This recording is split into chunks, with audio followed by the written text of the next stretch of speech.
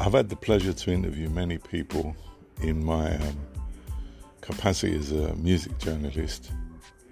A lot of that stuff was done between, I'd say about 1989 to, let me think, about 1993 or so. So for about 5-6 years, I did a lot of interviews with musicians from all over the place, really. But I was kind of like, I became like a reggae specialist. So a lot of interesting people pass through London doing gigs or use London as a base to launch careers and stuff like that. So it was nice interviewing and meeting a lot of those people. It's a great job, if you want to network, just get to know people. And one of the people I interviewed 3 times was Shaggy. And he was hilarious. I had such great times with him. From the first release, Oh Carolina, you just got this feeling that this person was going to be around for a very long time. And, he's a living testament to that because he's still making music and still all over the world, massive artist. So when Oh Carolina came out, it was sent to music journalists as a white label with a press release that started along the lines of, there he was in Operation Desert Storm. Who would think a year later or so he would be riding the charts of the world with Oh Carolina. And it was an interesting way of baiting, musicians, because it's a life-changing decision from being in the US military in a war to being an internationally renowned artist.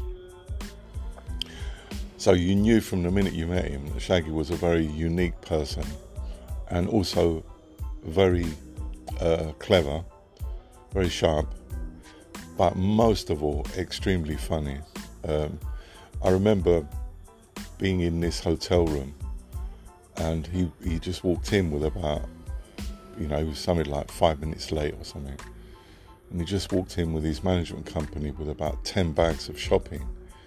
And then he just started to put it all on the bed and say, oh, look at all this, Christmas come early, And it was just stuff that people were giving him, basically, as sponsorship for video shoots and stuff like that.